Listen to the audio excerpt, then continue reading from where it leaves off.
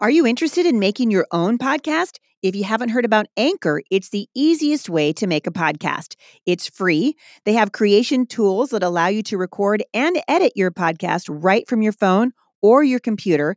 Anchor will then distribute your podcast for you so it can be heard on Spotify, Apple Podcast, and many more. You guys can make money from your podcast with no minimum listenership. It's everything you need to make a podcast in one place. And in fact, I'm using Anchor and I love it. If you're interested, download the free Anchor app or go to anchor.fm to get started.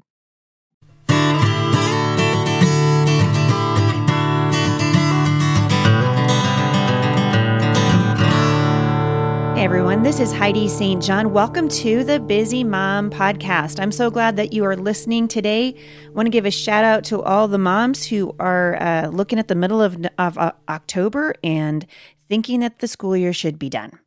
I can totally feel you on that one.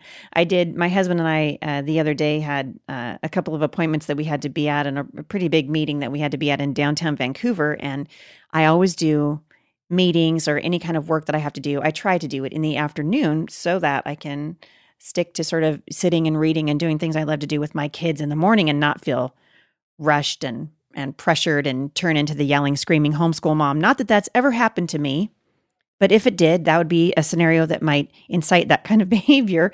And during my afternoon meeting, the gentleman that was meeting with me said, why is it that you always do afternoon meetings? And I said, well, I'm homeschooling still. And he said, I thought your kids were grown. And my husband said, we had kids for 20 years. So we're going to be homeschooling for a very, very long time. So I am thrilled today to have a friend on the podcast who totally gets that and really understands homeschooling families and is someone I greatly respect. Steve Demme is back today. We're going to be talking a little bit about speaking the truth in love and why it's so important to be biblically literate. And why it's important that we understand God's heart, and particularly now with what's happening around. So, Steve, thanks for coming back. Thanks for taking a chance and coming back to talk to me again today. It's always a pleasure. So, let me just ask you, just for the fun of it, how's this election working for you? Are you having a good time yet? Well, I'm just so.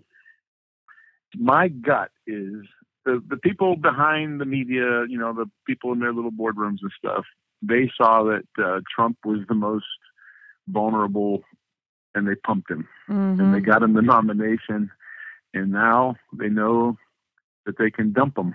So we went from pump Trump to dump Trump because they knew that he was the most vulnerable. But to me, the bigger issue is not who's the president, but who's going to be appointing the next Supreme Court justice. Absolutely. And I went online this morning and I started reading about the length of time. And then we lost Justice Scalia, who was, oh goodness, he was just the ideal Supreme Court justice. Yeah, he was a constitutionalist. And we have one opening there, and we're going to have a couple more openings in the next 4 years. And the way we live in this litigious society, who's in that Supreme Court making those decisions and how they view the Constitution, to me, is paramount. And yes. That's the thing that resonates with me. But unfortunately, I don't hear anybody, at least on my Facebook feed, I don't read anybody talking about that, which is so much more important than these other issues.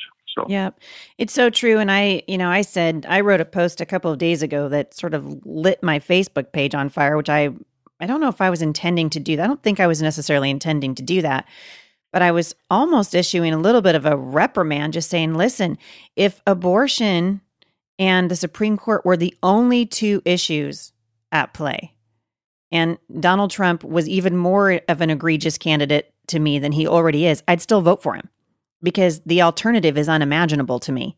A person in the White House who would have the kind of power to appoint, we're going to, long after we forget the kinds of horrific things that Donald Trump said when he was, a reality talk show star or a reality TV show star, long after we forget what he said, the repercussions of who gets appointed to the Supreme Court, we're going to be living with those. And so we've been encouraging people, boy, howdy, don't sit this one out. We can't sit it out, and we can't afford to vote for a third-party candidate, which have no chance at winning, even though we may feel better about it.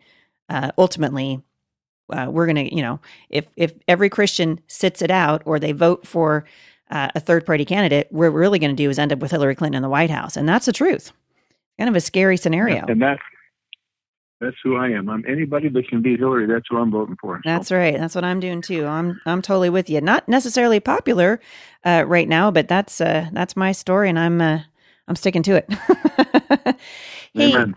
I read something from you about your book, Speaking the Truth in Love, and you have a series of books that you gave to me this last conference season, and I loved them so much. I told you the next time I saw you, I said, "Hey, I need more of your books," because I gave them away.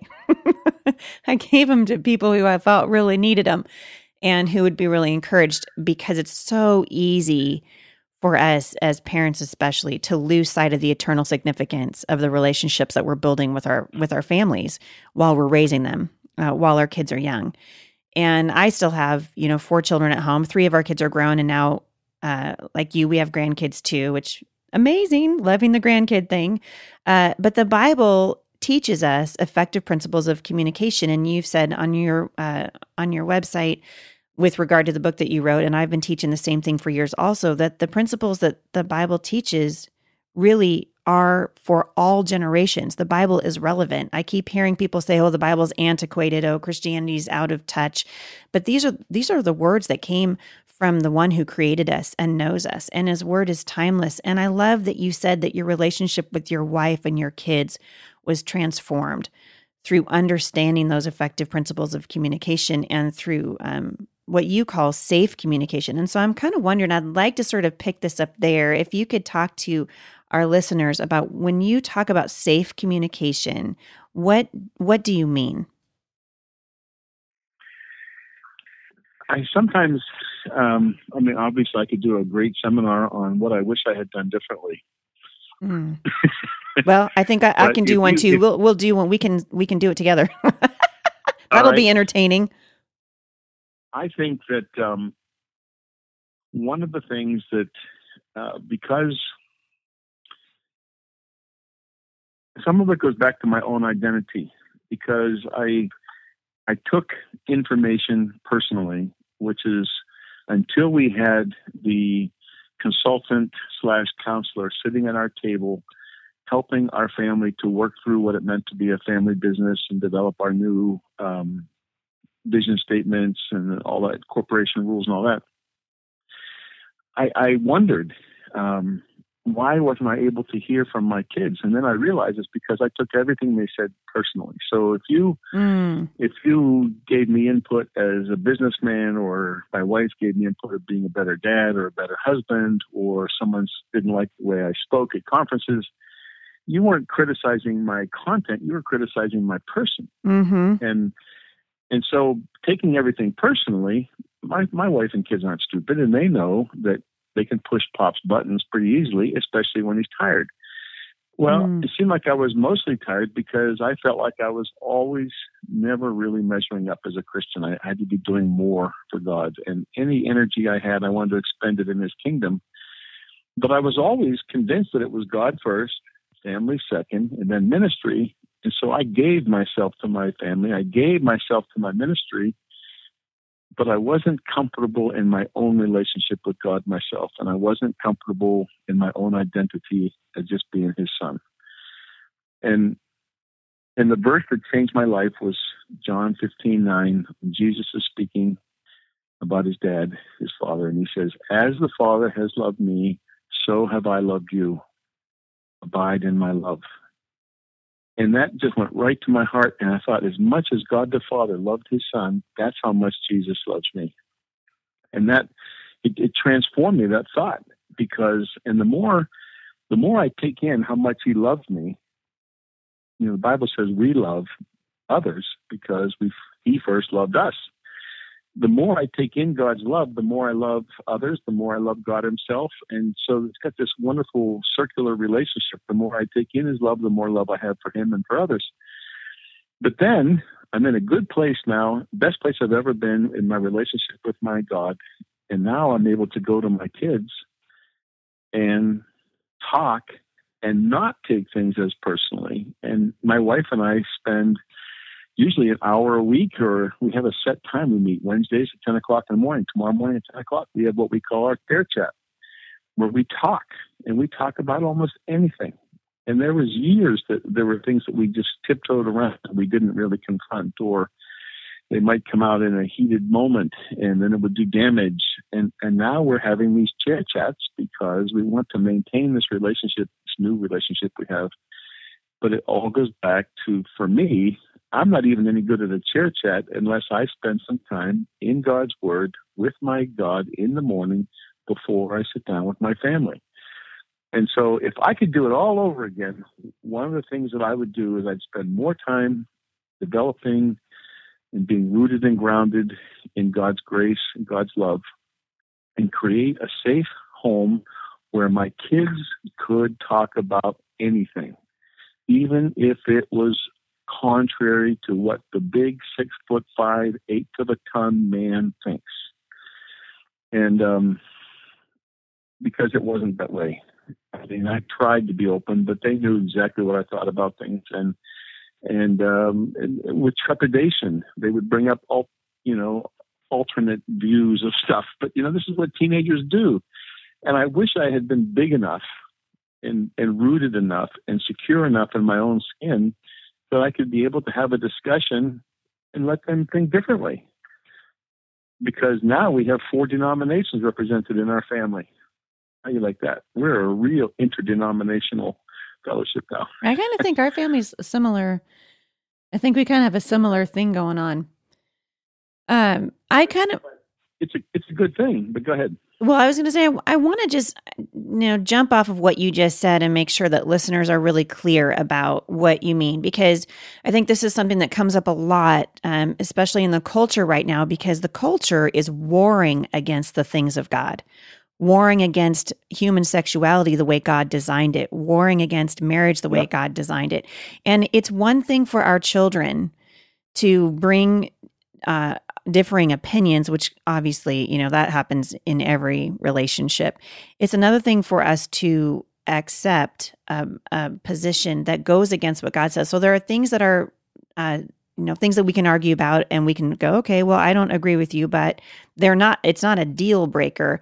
And I'm wondering, how do parents, when their kids come to them and they're sharing an alternative point of view that really is counter to God's word, how do you speak the truth in love? I mean, that's really what God asks us to do. We're not called to sacrifice truth on the altar of mercy, and yet so often we either sacrifice truth on the altar of mercy, or we take the hard line, legalistic point of view where we just speak the truth and there's no love in it because, well, this is what God says, so get over it. You know what I mean? Where do we find God's heart in that? Well, here's where we are, and this is what I wrote that book about. The goal of communication is not to convince somebody of your position. It's to understand their position. And then when you and I understand each other, we have a much better chance of finding common ground, examining it according to Scripture, and discussing it in a reasonable, rational fashion. Right. But let's say, for example, that my wife and I get really good at communicating. And let's say we still had kids at home like you and Jay do. And we say, we're going to have a family communication night. We're going to meet once every 2 weeks, and everybody gets a chance to talk. And from the youngest to the oldest, we're not going to interrupt. We're going to maintain eye contact. No one will have their electronic media on. All these things that I talk about in the book, which it's just speaking like you want to be spoken to. And here's what's going to happen. I'm just going to warn you. The first night, someone like my son is going to say, I don't think we should use blocks to teach math. Okay. What are they doing? What they're doing is they're throwing out a test balloon to see how I'm going to respond to that. Right. Because they know I think you should use blocks to teach math. So, and this is going to happen. And so if my normal response in the flesh would be, you want to eat? Right? That would be the normal response. Instead, if I say, well, what is it about the blocks that you don't think are effective? Or can you think of another way that would be much more effective? But see, if I respond thoughtfully instead of react emotionally, then he's gonna get the message. Pop is serious about this communication. He really wants to understand me instead of defending his own position. And that's two different ways of communicating. And I have to tell you, most of my life, I've been trying to convince people of something. I'm either convincing them they need to believe in Jesus, convincing them they need to read their Bibles, convincing them they need to be more pro-family. And I'm right. The thing is that I do know the truth. I do know Jesus. I do know his word. I do know his principles. But even when I was listening to people, all I was doing was listening for an opening or something that I could use to then get my position in. You see what I'm saying? It wasn't really what I'm trying to advocate now is I didn't really want to understand them. I just wanted to convince them that my position was right. And so now my wife and I sit down and talk. Hopefully we're in a good place, because in the past, when my wife would say, we need to talk, to me, that is a totally negative experience about to happen, because I know that I had messed up somewhere and I'm about to hear about it. And so 10% of me is watching her. 90% of me has got my research team on hold. I've got my lawyer on call. And I'm assembling my defense team. Yeah. And now I'm more rooted and grounded in God. And I really don't want to defend myself. I just want to understand her. I'm totally engaged. Yeah. And I listen to her. And then when she's done talking, I ask questions to clarify some things she may have said. And then I might even rephrase it and say, is this what I hear you saying? But my whole goal is to hear her and understand her. And then we change seats, so to speak. And then her whole goal is to hear and understand me.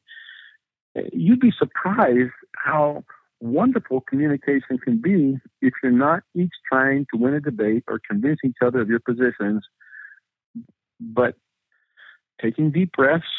And once in a while, if your buttons start to get pushed, just say, I need a little water break. I need to go outside and have some air for a second, because that last comment, it kind of hurt me, and I need to go figure out why it hurt me. And you see what I mean? It's just so effective that way. And we work at it, though. I mean, community. And what I try to tell people is practice the principles that are revealed in Scripture, being slow. Quick slow to hear, anger, slow to speak, abounding in love. Things like that. Yeah. And words matter. Boy, we're learning that. This is the election that's teaching everyone that God's word is true when it comes to talking about words. I want to throw something else out there. We're talking about this, and I really appreciate what you're saying, and especially when it comes to really building up relationships with each other. I grew up with, there were 7 kids in my family, and because my parents' marriage was on the verge of, catastrophe all the time. I mean, they ended up getting divorced, but, we grew up at sort of DEFCON 6, everything was a fight. Everything was an argument.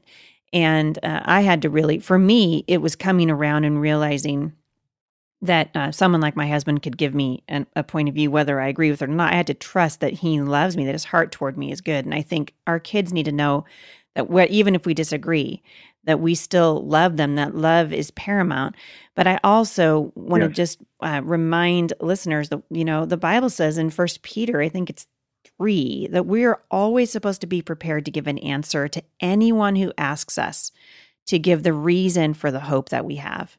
And I think what you're saying is not we throw out that argument. What you're saying is we need to be able to give it in love. We need to be able to say, why do you think? Because, it's interesting to me to note that once the Holy Spirit's at work in the life of somebody, God is doing that work in them. And I think oftentimes when we are communicating harshly, it's that we don't trust that God can speak to that individual. We've forgotten, particularly when we're talking to those believers who are saved, people who are saved, we've forgotten that they have the Holy Spirit inside of them and that they can listen to him. And so I think sometimes that transforming work just happens just exactly like how you were saying, is getting before the Lord every morning, which is why it's so important. Spend time in the Lord, have the Lord, Lord, center me, help me. I'm going to need your help. Like I haven't even stepped out of my front door and I'm already acknowledging what a screwed up mess I am.